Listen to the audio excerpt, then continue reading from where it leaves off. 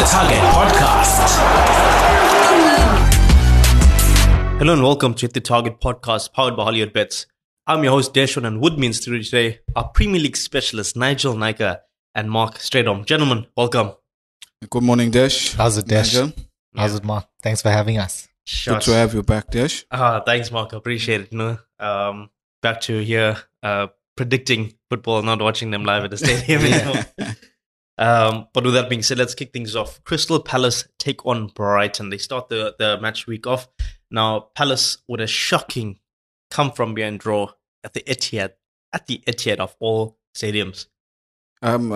Crystal Palace is that sort of team. You know, they basic. There's nothing too special about them. Stick to what they know. Roy Hodgson, very simple. Defend well, make the most of your chances, and they did that. And good comeback. But against Brighton, I think it will be a different performance. Brighton are struggling too, so they'll also want to come back.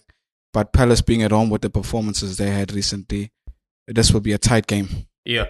You speak about Brighton. Their previous opponent was Arsenal, who I think had quite a performance against the Seagulls. I think Nigel, you and I were chatting off air, and you said Brighton are one of the most attacking teams in the league. And not just your opinion, I think the stats can even show that. Arsenal were able to shut them out. They exhausted them. Brighton had, I think, 0 shots, or was it 0 shots on target? One shot on target. In the 90 or the first half? In the first half. In the first half, 1 shot on target. Yeah, I think we managed to nullify them really well. And De Zerbi came out and said it himself. They struggled against us, and not many teams managed to do that against a Brighton team. So, yeah, they will be looking to turn the corner quickly. Yeah, surely they're coming all guns blazing in this one. Definitely, and against a Palace team that hasn't been that consistent either. So yeah, they did get a really good point last week, but they could find themselves searching for some points here. Yeah, let's talk about the prediction then. I'm going score draw. I'm going 2-1 Brighton. 2-1 Brighton. Okay, away victory for the Seagulls there. Yeah. All right, moving along to Aston Villa versus Sheffield United. Aston Villa at home, where they've had one of the most perfect records. Yeah, I don't think there's much to say about this one.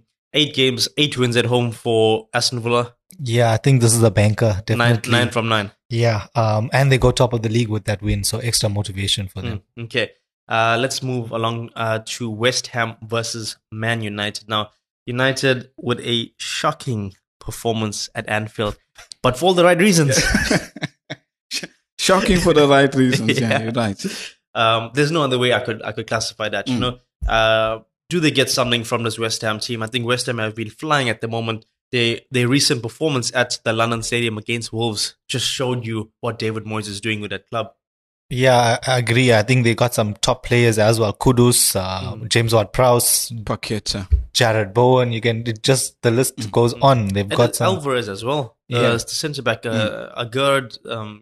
Even Areola is now performing for them. The whole team, I think it's just credit to David Moyes and what he's doing, especially having Paqueta playing at the level he's playing now. I think in the last game he had a hat-trick of assists. Yeah. So everything is going right for West Ham at the moment. Do you think, we spoke about extra motivation, David Moyes back to haunt his former club where he really wasn't given much chance. Yeah, 100%. He will want to get one over his former employees, definitely, and see this as a good opportunity to do so. So with his current squad, you think that they're capable of 3 points? I think definitely, especially in the slump that United are in right now, you can't call them whether they're going to come up with a good performance or not. So yeah, at home, I would back West Ham to get the victory. Yeah.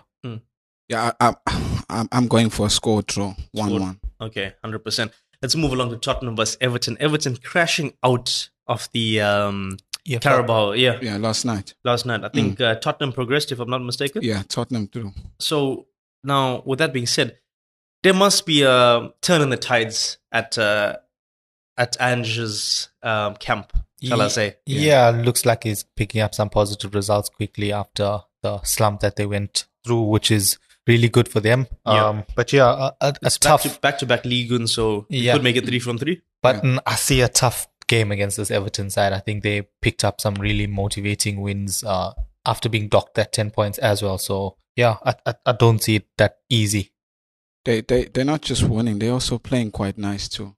I think everything is gelling. I think the system that he's trying to play is starting to show, and the players are starting to believe. And the more they win, the more they will believe in what Sean Dyche is trying to show them and teach them. So I'm very happy for Everton, especially after the 10 points deduction. So Yeah. I think the 10 points deduction should have came a long time ago because they're playing quite well now at the Yeah, moment. they've certainly turned a corner. Well, look, it is going to be the Richarlison derby, and Yeah. we have to ask ourselves: is he getting on a score sheet? I think he's scored in the last 2 games as well. So I'm also happy for him. And but I don't see Tottenham winning this one. I will be honest with you. Are you calling I think a score draw 2-2.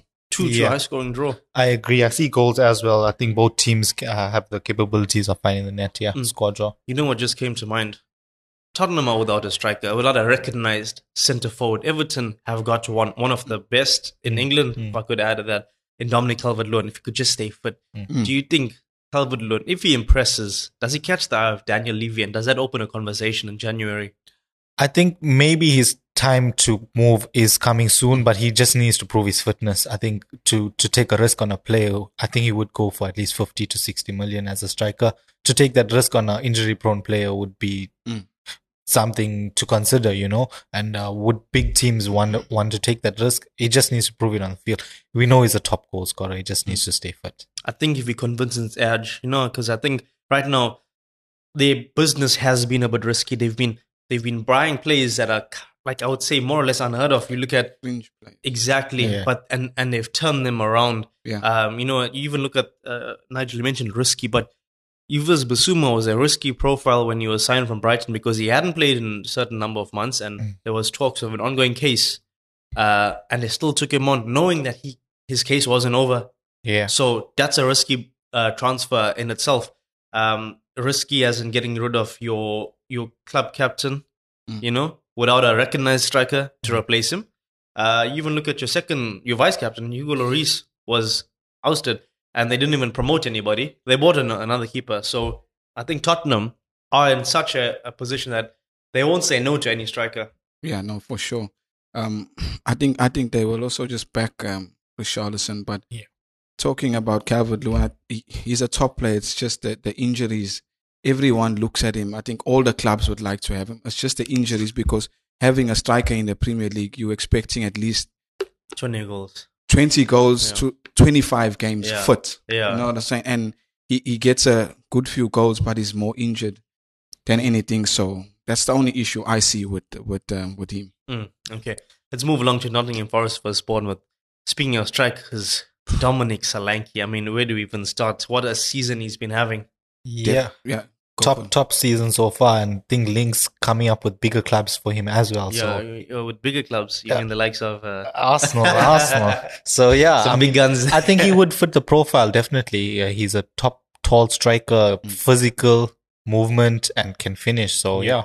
Well, look, he's at the Forest ground this weekend. I mean, not an easy place to go by. Nottingham Forest, one of the best records at home in the league this season. Recently sacking Steve Cooper. Yeah. I believe that they haven't appointed anybody at the time of recording. Nuno is heavily linked with the job. There's also Julian Lopetegui, who's without a job, and he's currently still in England. Yeah, so he currently still stays in Wolves after leaving the club. Yeah. He hasn't left, but he did say that he's waiting for the right opportunity to come through. Do you think, can you see either of those managers being at the stadium? Maybe not in the dugout, but maybe at the stadium? Yeah, maybe. I think so. But I think Lopetegui is waiting for the United job, to be honest. Interesting. What a brave call that is there, Mark. Let me get your predictions while I'm at it. I'm going with a Bournemouth 2-0. Yeah. Away victory for Bournemouth. I also think Bournemouth get a quick victory. Yeah, they've been in excellent form. And yeah, they capitalize on a coachless Forest. Interesting. All right. Let's move other things along to Fulham versus Burnley now. Fulham have had some high-scoring games. You know, they've been hitting teams 5-0. I think back-to-back victories 5-0. And then they were battered by Newcastle 3-0 last time out. Do they bounce back here against Burnley? It's a home fixture for them. Yeah, I think they do. I think they'll be too strong for Burnley. And yeah. Yeah, I'm backing Fulham, especially after the one last night. I think they'll be flying high. The confidence will be booming.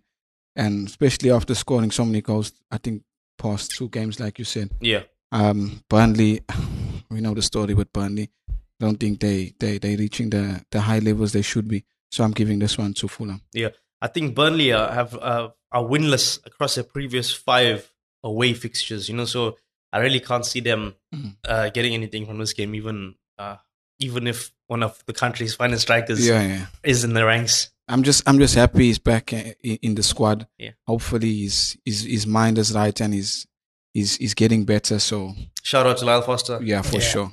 Okay. Luton versus Newcastle. I think the expressions on your faces says it all. Yeah. I think this is basic as well. Luton are struggling heavily, so Newcastle for the win for me. Yeah, I think Newcastle just edge it. It's proven a difficult place to go to, especially Newcastle playing midweek as well. Luton, very physical team. So yeah, I think they do edge it though. Okay, but you saying Luton could throw in a few punches of their own? 100%. Yeah, they did it against Liverpool and City, Arsenal, and Newcastle will struggle as well. Interesting. All right, Wolves take on Chelsea. Wolves at the Molineux, where they are a bit stronger than maybe clubs think they would be. A lot stronger. And I think we've been singing Gary O'Neill's praises for the longest time. He's a top coach here. They have a good squad. But I think Chelsea are turning a corner. Nkunku's back in the squad. Palmer, unbelievable. If you've been watching him for the past few weeks, Sterling, very good. Enzo, Caicedo, I think everything's falling into place for Chelsea at the moment. Chelsea are currently 10th. I mean, it's not where they want to be, but not as gloomy, if you ask me, like considering where they've been in the last 2 seasons. Yeah, I mean, it looks like they're turning the tide. I mean, if you have $1 billion squad, you should be turning the tide. You're 100% right about that. So, look, Chelsea have been underperforming for too long and they need to turn it up.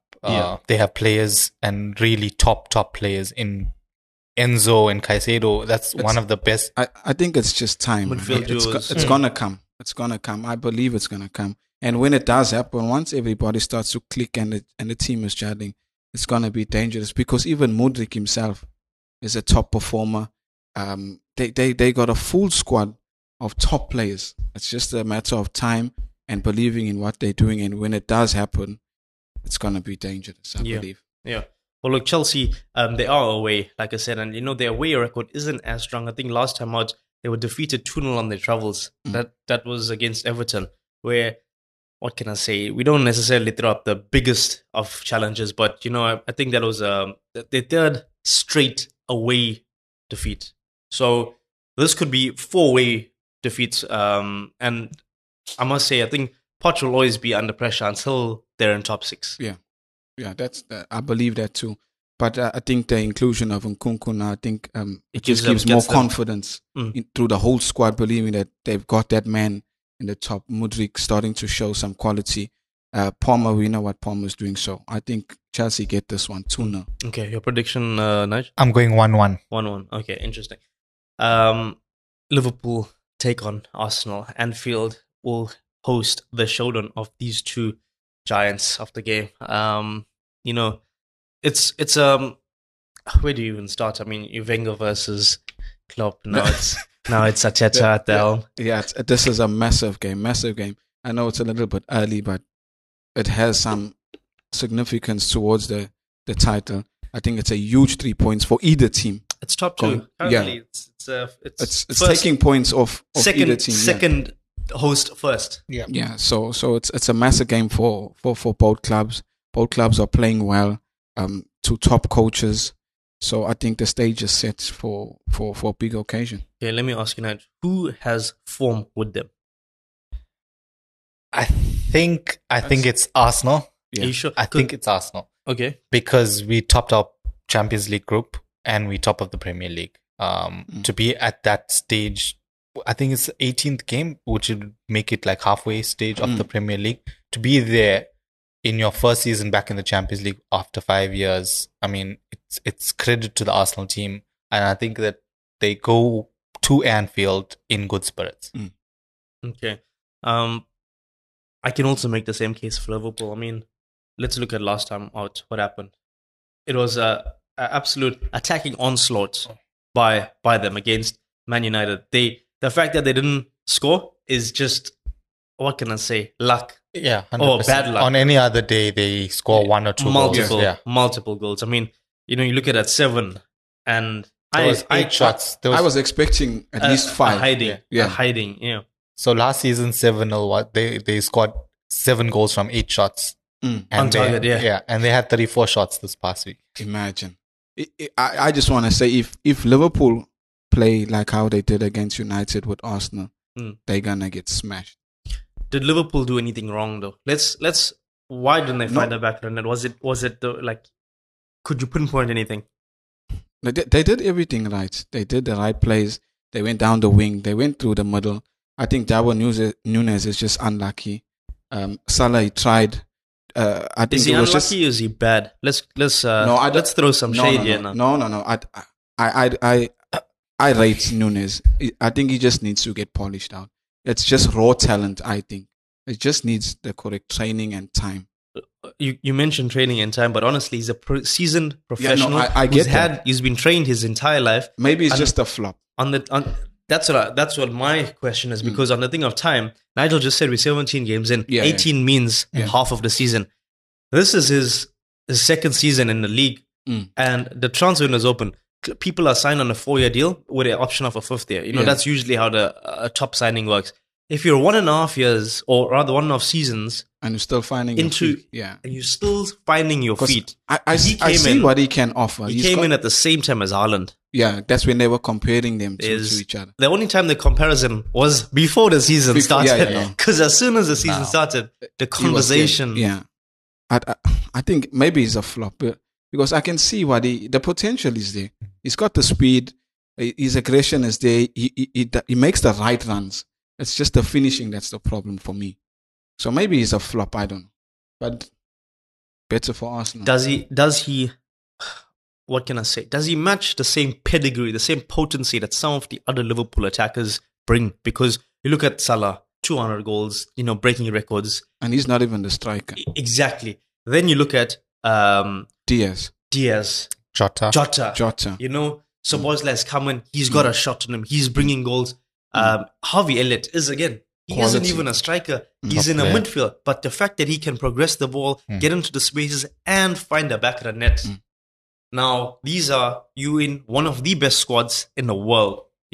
Definitely in the league. It's always going to be them and Man City. Yeah. Like, Arsenal could be in the conversation. That's only now. It's always been Liverpool, Man City, and then Madrid, then, maybe your Juventus or whatever. But, you're in one of the top 5 strongest squads every season in, season out. Does he need to move on? What more? There's no such thing as time. Yeah, I think that at Man City. At Man City, this would never fly. Yeah, that's for sure. But who do you bring in? Maybe they don't need to bring in anybody. Last season, they just called upon Firmino. I know right now Firmino's not there, but he could find a way to play without Núñez. That's what I feel.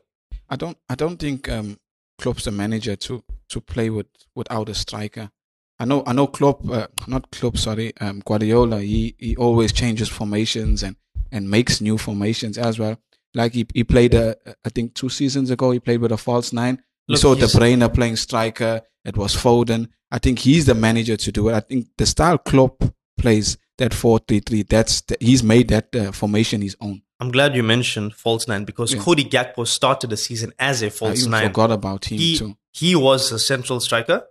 There were 2 strikers on a bench. I remember I was watching this happening. He played Salah, who just got in every time. Cody Gakpo was finding him. On the left was Diaz. But then Diaz was injured, or I think there was something up. So Jota was playing. And it was an incredible front 3 without a striker. Yeah. So, the point you just mentioned, he's not the type. He's shown that he can play with a false 9, and it worked.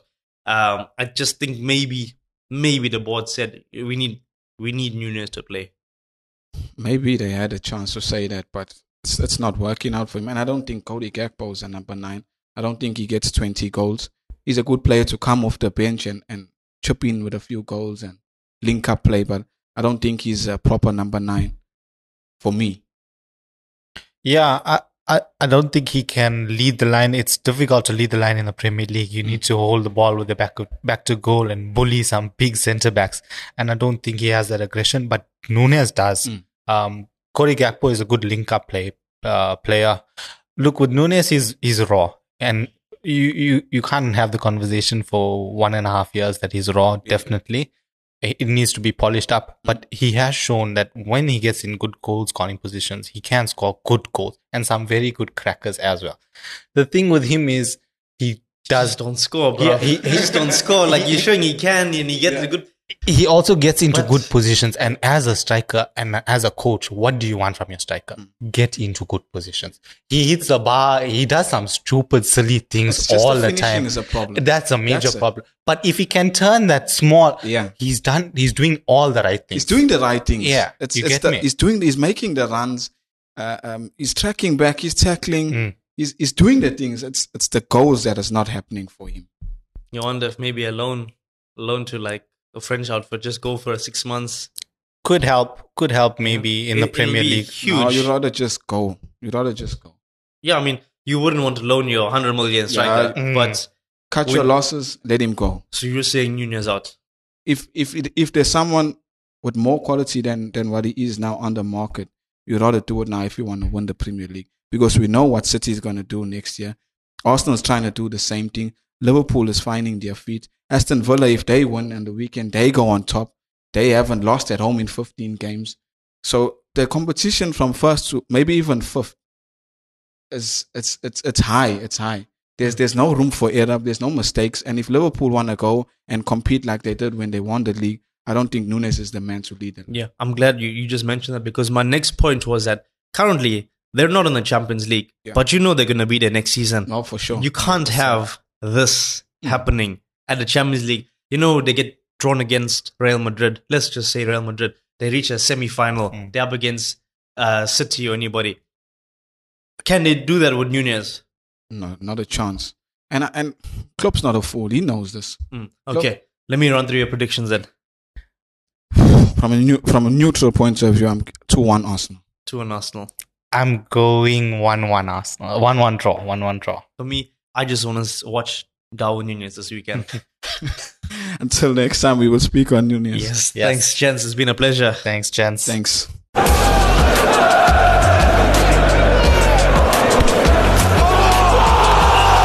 Hit the Target Podcast.